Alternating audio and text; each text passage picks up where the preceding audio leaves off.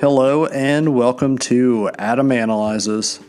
In this episode, I have a recommendation from one of my listeners, Darth Zigzag.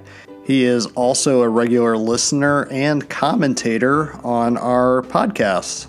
I just wanted to go and say thank you for the recommendation, and I think we should probably get into the episode. This is Gareth Evans' 2012 martial arts epic, and what some critics have called one of the greatest action films ever made, The Raid. So, in all of the different types of films that I have actually seen, I have not really seen many martial arts films, and I think this is probably a good one for me to break into. I'm not saying I'm going to be a huge fan moving forward. However, this here was extremely well done. I only have maybe one big gripe with the actual movie. First thing I want to talk about is that the action and the martial arts is actually just incredibly cool with the way it's shown. I actually believe that the guys are really beating the crap out of each other, and the choreography here is really, really good. I was actually surprised that director Gareth Evans, that he hasn't really directed a film up until this from what I've seen, and for it to be more or less a debut. I know he probably did a lot of short stuff and everything like that, but for this to be more or less a debut for him, from the camera movements and also just the setups of some of the shots, and he also knows when to let up a little bit and let a scene breathe. And that was one of the best things about this, because there isn't a whole lot of story linking everything together, and that's my huge gripe about the movie, is just the fact that the overall story, a lot of the twists and turns happen near the end of the film, probably within the last half hour. But as far as his staging up action sequences, it's really awesome. And I think there may be some subtle commentary as far as the building itself that the SWAT team is raiding is home to basically a mobster and I guess his other crime lords. They live there, and I guess they do jobs for him in order to do so. So that was actually, I guess, an interesting way to approach the story. I do know that this shares a little bit of the same thing with the movie Dredd, and it's even more impressive that both films came out in 2012, and they're almost the same movie from a plot standpoint. I forgot to mention that the actual title for this movie is The Raid: Redemption, and I don't quite know where the redemption tagline takes place, because it's as far as the twists, you got corrupt cops and stuff, and I don't think anybody is really redeemed. You have Rama's brother in the film, and maybe he's redeemed, I guess, because he helps his brother. But as far as everything and the way it plays out, I don't really feel like there's an actual redemption, so I don't quite get where that comes from. Maybe it's something that I completely missed, and I'm sure Darth Zigzag, I'm sure you will let me know on that one. I think one of the boldest things that Gareth Evans actually does in this movie is the fact that he shoots in the native tongue for Indonesia. And this is an Indonesian film, and he used a cast of Indonesian actors. And that's actually really cool, because to shoot a movie that's not in your actual native tongue, I think is an impressive thing to do. Not only that, I think it's incredibly impressive that he was able to make the movie that he did.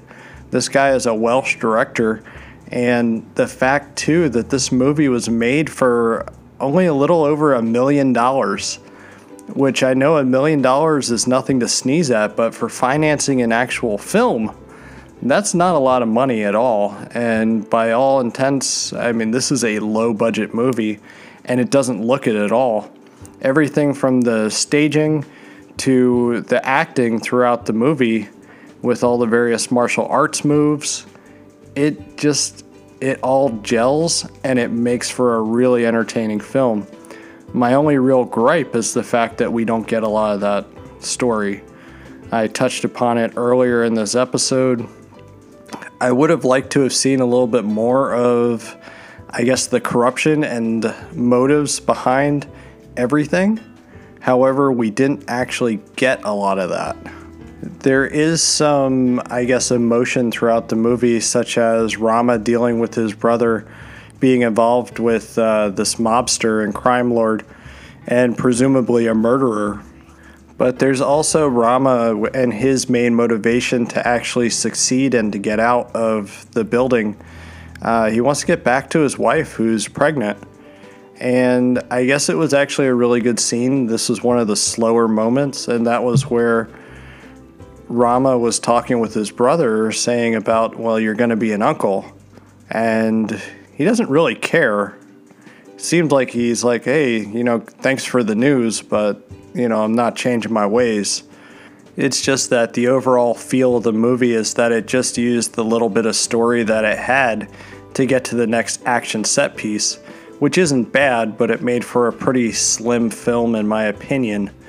Another thing that I was pleased with is I've read about the movie a little bit, and I found out they used airsoft guns on the set. And so all the bullets and everything were added in post with computer animation. And it was surprising because a lot of the blood outside of the beginning execution scene with the mobster, it actually looked pretty good. It didn't take away from the movie. I didn't immediately notice and shout out at it that it was CGI and that it looked bad. Everything throughout looked actually really good. Another thing that I was actually impressed with based off of the budget. I believe that everyone involved with this movie, including the director, I believe that they maximized everything that they had, and it created a movie that was very well done overall. It was a movie that I could see myself watching again, and I was really pleasantly surprised by the whole thing. I knew that it got some good reviews when it originally came out. It's just I steered away from it because it's not generally my type of film. However, I do appreciate film, and I appreciate well-made films, and this is one of them. So if you have not checked out The Raid, I realize it may not be a movie for everybody. I definitely recommend seeing it at least once. Keep a lot of those things in mind as far as the budget.